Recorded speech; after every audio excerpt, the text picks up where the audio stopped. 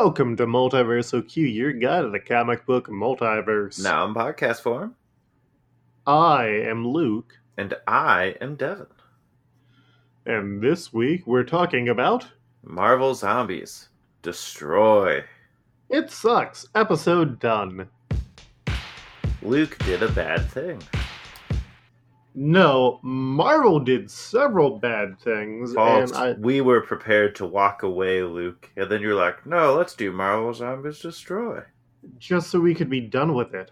There's other Marvel Zombies books that we didn't do. Like what? There's Marvel Zombies Halloween. I don't know, there was a couple others that were on the Unlimited. Yeah, but like Halloween just adds some more like brief vignette stuff. It's not really a story on its own.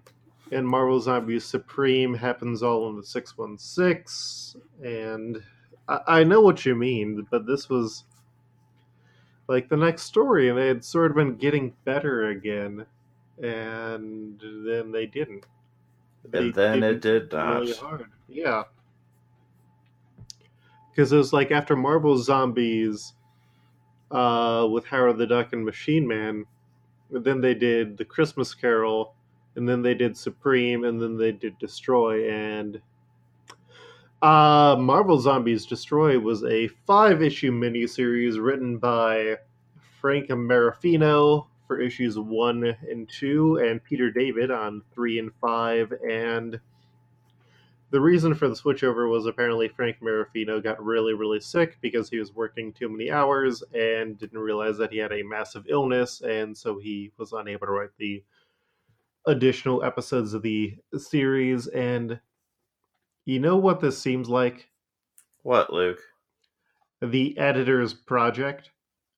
Because from the interview that I read talking about that, it was mainly the editor for this and Supreme and a bunch of stuff that was also good who really wanted Marvel Zombies to move in this direction, and I don't know why. The art was by Mirko Pierfederci and Al Bernuevo, with colors by Gary Henderson and letters by VC's Clayton Cowles. Well, actually, I would say one thing is about this time. This would have been shortly after the release of Inglourious Bastards. This would be about 1.5 to 2 years later. I guess. It's also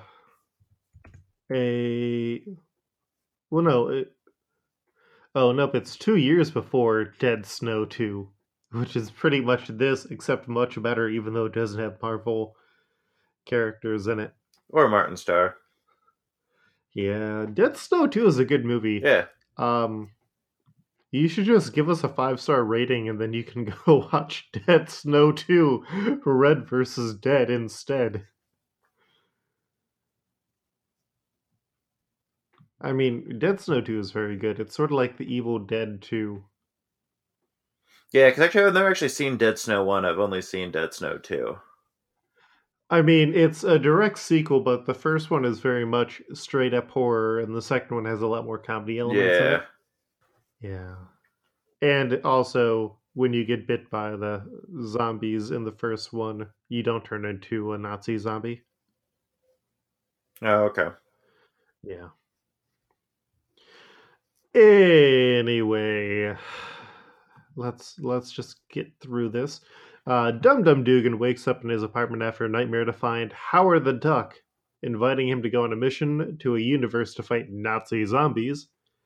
The Nazi zombies took over the world and are planning to make a battleship capable of traveling between universes. And Dugan isn't interested until Battlestar, who had been John Walker, U.S. agent / also Captain America's Bucky, shows up. And then they introduce the rest of the quote-unquote Ducky Dozen, which includes a new version of Red Raven, who's a guy who has wings and an attitude.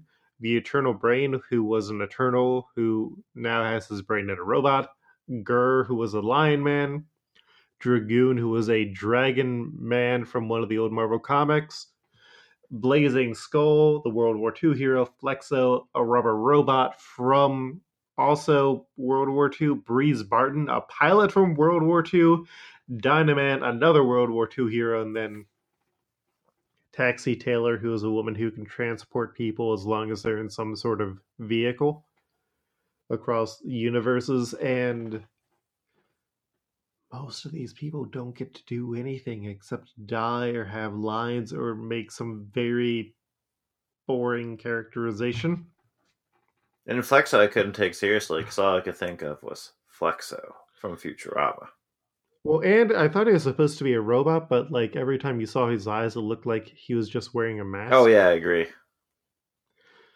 Yeah, it's not good. I can get wanting to be like, oh, let's have these World War II heroes or these World War II hero descendants going and fighting Nazi zombies, but there's too many. Most of them don't get any characterization, and also, what characterization we get is not good.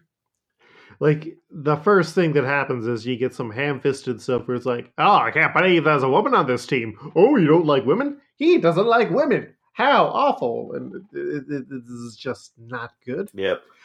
Like, sexism is bad, but also there's a way of dealing with it that... Not so, like, in your face. Mm-hmm. Or like, with depth. Yeah. Yeah. Anyways, they get into Earth 12591, and the Nazis shoot zombies at their airplane, so Gur, the lineman, gets turned into a Nazi zombie. The ship crashes, and they find themselves face to face with the Nazi zombie versions of the invaders. They're able to kill some of them, but Red Raven gets infected and killed, and then Dynaman, who was their biggest heavy hitter, gets killed because Namor feeds him to a zombie squid. Which was kind of dope. Yeah, but it's more like an octopus. They just wanted to do that Calamarius Rex joke, which is not worth it. True. That's when the suffragists, who are living American / Allied heroes, Miss America, Libertas, Columbia, and Riveter, show up. And they help them get past, and they go to meet Zephyr Zog, who is their Nazi contact. He is a scientist who doesn't want the zombies destroying everything because he likes people being able to give him accolades. And he blames the Dark Llama, who gave a evil flower to Hitler's associates, who gave it to Hitler, that made the initial Nazi zombies. And so they try to leave the Nazi base, which is essentially Nazi Mount Rushmore, but with like Red Skull and Zemo and Zola, I think, was one of them. Yeah, Zola, and then that clone of Hitler that there was. Yeah. Hatemonger. So they descend down, but they also see that there's an evil Nazi zombie, Dum Dum Dugan, who is working with the Nazis. And so when they get onto their train, Howard explains that he wanted Dugan to pretend to be the zombie Dugan. That way he could sneak in. Meanwhile, the suffragists and Taxi find a mysterious green box, which they open to find nothing inside, and that is when the zombie Valkyrie attacks, killing Zog by pulling out his eyeballs and infecting Columbia, who kills herself by basically, the train is going through a tunnel, she's on top of the train, and she does not duck. Yeah.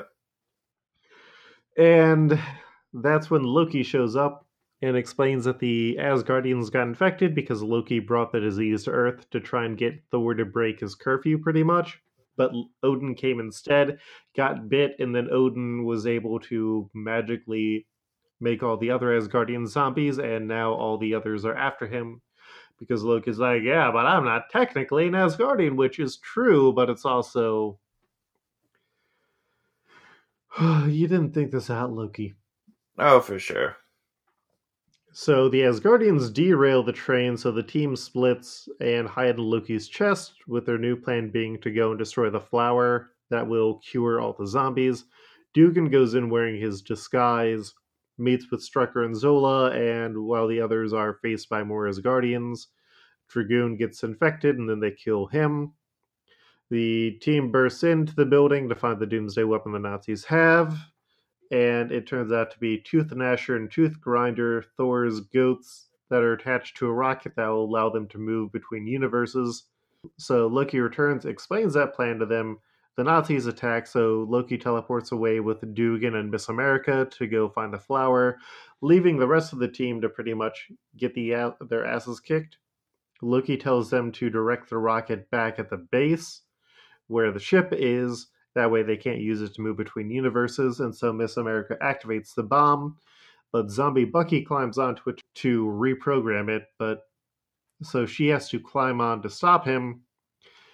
And so it's sort of like the reverse Bucky death, where he climbs onto the missile, but then he gets stuck. And here, Miss America is the one who has to go down with the missile to kill Bucky. Yep. Which could have been done well. It just is not. And like this is by the point that Peter David is writing the comic, and I mean I have a lot of props with Peter David, but this wasn't on him. No. So yeah, I have a feeling a lot of this stuff was like noted, and a lot of the stuff I think came from the editor. Mm-hmm. So Loki is killed, but not before he sends Dugan to warn the rest of the team that the bomb is coming. So while the rest of the team is trapped, Eternal Brain smashes his robot brain case, so he turns into a massive brain, which distracts all the zombies because they want to eat his brain. And so the remaining team runs through, and they find the icebox where Captain America is being stored by the Red Skull, who has been eating him piece by piece.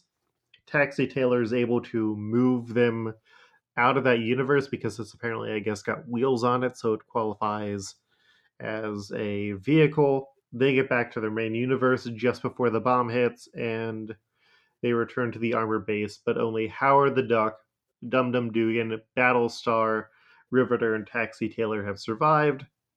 And then it turns out that the Captain America who was in the freezer wakes up, and he is now a zombie in the 616, but it never gets resolved because it's just one fucking zombie, and this comic is bad. And they probably saw him and put him down real quick.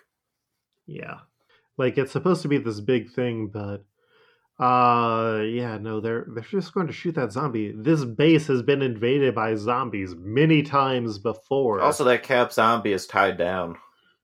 And he does not have a shield. Yeah. And he's likely dealing with freeze. Yeah. He'll probably make some noise, and then they'll be like, oh no, blah, blah, blah, blah. Also, by the time this book ends, it's actually really pointless for Dum Dum to have even been on the mission because him sneaking in added absolutely nothing. Oh, yeah, and there's this whole thing where it's like, yeah, I'm Howard the Duck. I picked all of you for very specific tasks. And no, they just keep adding on more people. And so no one really gets characterization, and...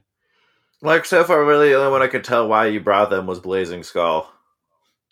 Well, and Dynaman, because Dynaman kicks ass until he gets killed. Well, true. Okay, yeah, we didn't get questions because I don't think anyone cares about this by this point. And so...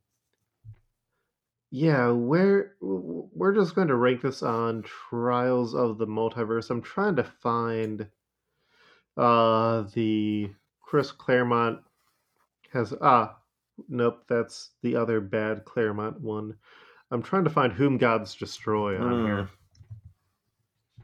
Because it's definitely worse than Whom Gods Destroy. Yes, agreed. Which was another one that weirdly fetishized Nazis in a way. Yeah. Yeah, I'm trying to find out what isn't as bad. Okay, how do you feel about it compared to Batman Dead via Neil Gaiman? That one where Neil Gaiman is a writer. Oh, or no, that was Batman R.I.P., where it was all the, well, maybe Batman was this. And this is worse than that. Worse than Emperor Joker? Yes. Worse than Emma Frost reads fans' minds? No.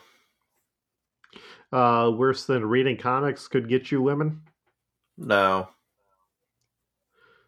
Worse than drawing comics could get you women? No. Those are worse.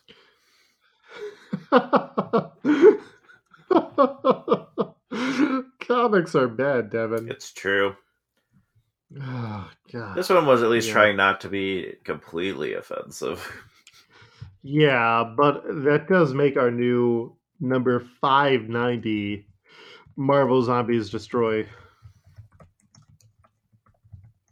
Nazi Universe. So 590 on a list of 594 is pretty damn bad. Yep. Yeah, I think this is what killed off the Marvel Zombies series. Probably. I mean, the covers were good. Oh, yeah. Oh, no, the covers are really cool. Yeah, because they were Mike Del Mundo covers. And the graphic design bits weren't too bad. It's just the story was awful. There were too many characters. The art didn't really do a lot, and in some parts was kind of confusing, and it's just not a good story. Well, there's still threats that they're going to bring back Marvel Zombies because they just released that new one. Yeah, but that's about Simon Garth, the Marvel Zombie. No. But there's thought that this might take us back to Marvel Zombies. Oh. Yeah, I don't care. I don't know. We got through this quick because it's a bad story. Devin, do you know what we are covering next week? Oh, yeah, because have you actually read the synopsis for Marvel Zombie? No. Yeah, no, it's on an alternate world. Oh, okay. I'm looking at it now. What are we covering next week, Luke? Next week, we're getting ready to go into some sort of Spider-Verse. Ooh.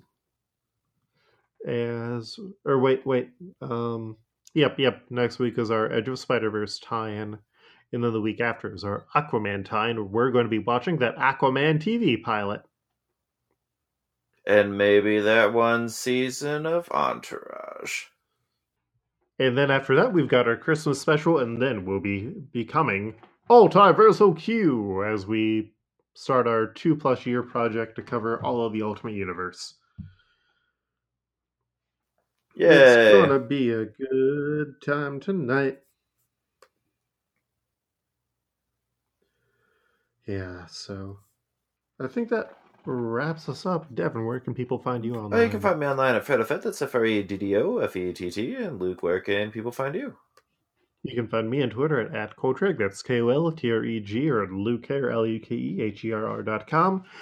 You can find both of us on the Xoud Podcast at xoudpodcast.com. You can also find me on the John Wiki Podcast at johnwiki.com, at the upcoming RPGpals.club podcast, and yeah, Multiversal Q is a weekly sponsored podcast along with those other podcasts currently. If you back us, you can really just select an episode if you want to, or something for us to cover, and we can find time to put it in. But yeah, otherwise we are good. Rate, and review us, and I need to figure out what we're going to do for a cover for Ultiversal Q. So, hooray! Yeah, thank you for listening. I'm looking forward to us being rejuvenated by the Ultiversal Q, definitely. Yeah. Oh, also my symbiote died. R.I.P. symbiote. Oh, rip symbiote, Luke. Mm-hmm. Okay. Well, until next time, this one's for Hank and my dead symbiote. Peace.